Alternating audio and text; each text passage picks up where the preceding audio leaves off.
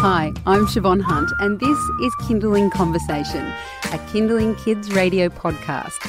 Just a quick note before we get into the next episode.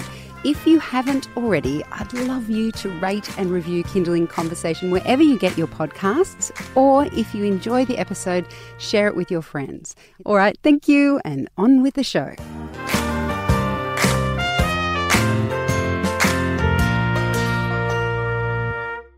I first met Becky at an art class for kids just around the corner from where we live in Sydney. She had a bright smile and was from Kentucky, and I was drawn to her immediately.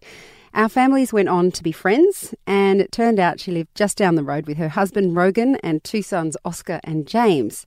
Plus, she was a fabulous cook. Every so often, she would muse out loud about moving somewhere with more space. The much-discussed tree change, swapping busy city life for a slower pace in the country. And then, last year, they did it. The family packed up and moved about 2 hours south of Sydney to Gerringong. As a city slicker from way back, I was intrigued. What was it like now they'd moved away from the big smoke? Recently, we all went to visit them, and Becky and I snatched a few minutes to talk about what the tree change has meant for her and her family. You've lived around the world, but most of your adult life you've lived in cities. Would that be fair to say? Yeah, absolutely right. I mean, I was born kind of on a hobby farm in Kentucky, but then lived in cities after that, really. So I feel like I've become a city person. And you've been in Australia for 4 years, and part of that was living in Sydney. When did you decide to move out of the city? Like, was it a snap decision, or was it something you were thinking about for a while? Yeah, I was definitely thinking about it. Before we even came to Sydney, we were in London, and everything just seemed so stressful and busy and too much on my senses, you know. But then this job for my husband came up in Sydney, and it was such a good distraction. And Sydney has such beautiful scenery, you know, so we just really enjoyed that for a while. But not long after we moved, I kind of got that urge again for country life and space, you know, the feeling of space. And do you think you always had that urge, or do you think having children, because you had your son Oscar when you moved to Australia, he was only 1, and then later you had your second child, James. Was having children more of a motivation to get out of the city, or was it something you've always wanted to do? I think a little bit of both. I think when you have kids, it certainly highlights the feeling of needing more space because you have more people, and the kids need to get out and run and play, and so you just feel a little bit cramped. But saying that, I think you always maybe crave what you come from. So I loved growing up with rolling farmlands and hills, and it was just so pretty and green, and yeah, that feeling of having space around you and being close to nature, that's what I think I was really craving that. To be honest, since I left Kentucky, I probably still craved it, even though I was enjoying the city, but I always felt a yearning for that again. And once you've decided that you want to move away from the city, knowing that your husband has a job which takes him to major cities in Australia, how did you decide where to find that space, where to go to settle down? Yeah, I did feel a slight sense of kind of panic on sometimes. I was thinking, are we ever actually going to be out of the city? And we were having lots of conversations about that. Could it be possible? And in London, we were looking, you know, around outside of the city, but it's kind of hard to find space. So I guess it's just when you find a place and you go out of the city and you think, actually, this does have all the right elements. And we started coming down 2 hours south of Sydney just on weekend breaks and really enjoying it. And then all of a sudden it sort of started to become a reality, like, oh, we could actually make this work. It's not that hard. And, you know, I feel that a few things have to be in place, like working arrangements. It's too long to commute every day for sure, but you can make it work. And more people are finding arrangements where they can do that, you know. Flexible working hours and working from home some days, traveling. Let's talk a bit about how you make it work. So both you and your husband Rogan decided we're going to move to Gerringong, which is about 2 hours south of Sydney. Yeah. And he has a full-time job. So how do you work out the logistics in terms of when you say making it work so that he could continue with his job but you guys could settle here with the kids? What's the first thing you start thinking of? Is it public transport access? Is it thinking how much time it'll be travelling? Or does it kind of work itself out as you go along? Well, I think that also depends on what kind of person you are. So I've got some friends who are real planners, you know, and they might plan holidays well in advance. You might be one of those. Just thinking. I am.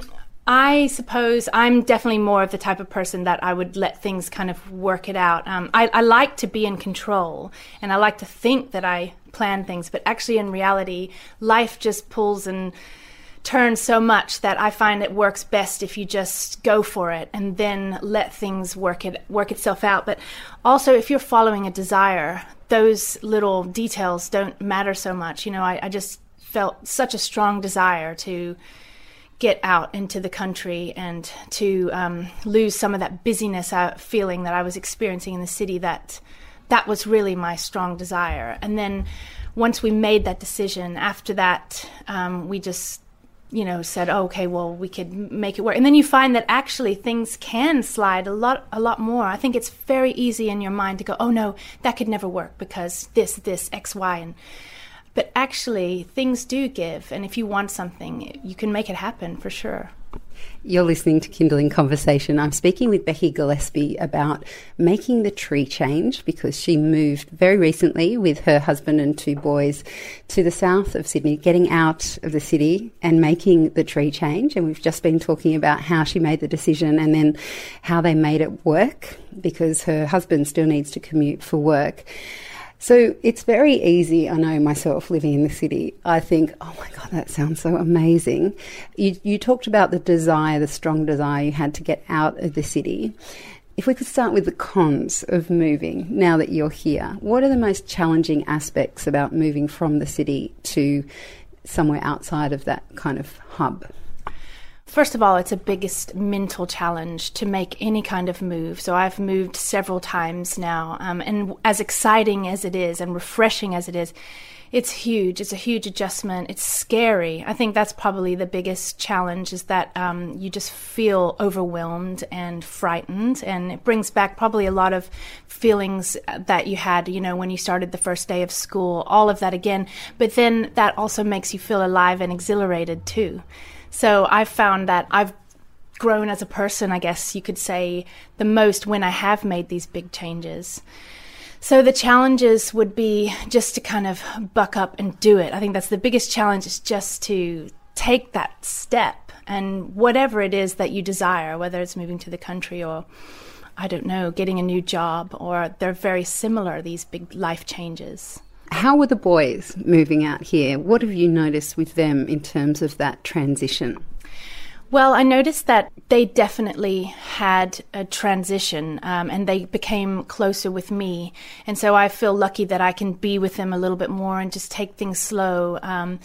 But then once we're here and they're starting to relax, I do feel that they have more space, more freedom to run. I find that people are more forgiving here about kids and families, and I'm always on my guard. If I'm in the grocery store, I'm trying to keep them quiet. They're running off. It's always a stressful experience wherever you are. But I find that here I haven't had one bad word. People are just more forgiving about kids being kids. And in terms of, we often talk about it being a slower pace of life, is it slower here, and what does that feel like in a day-to-day kind of, just day-to-day practicalities, things that you do during the day? Does it feel slower, and in what ways? Yeah, I definitely feel that things are quieter, slower. People just seem a little bit more relaxed.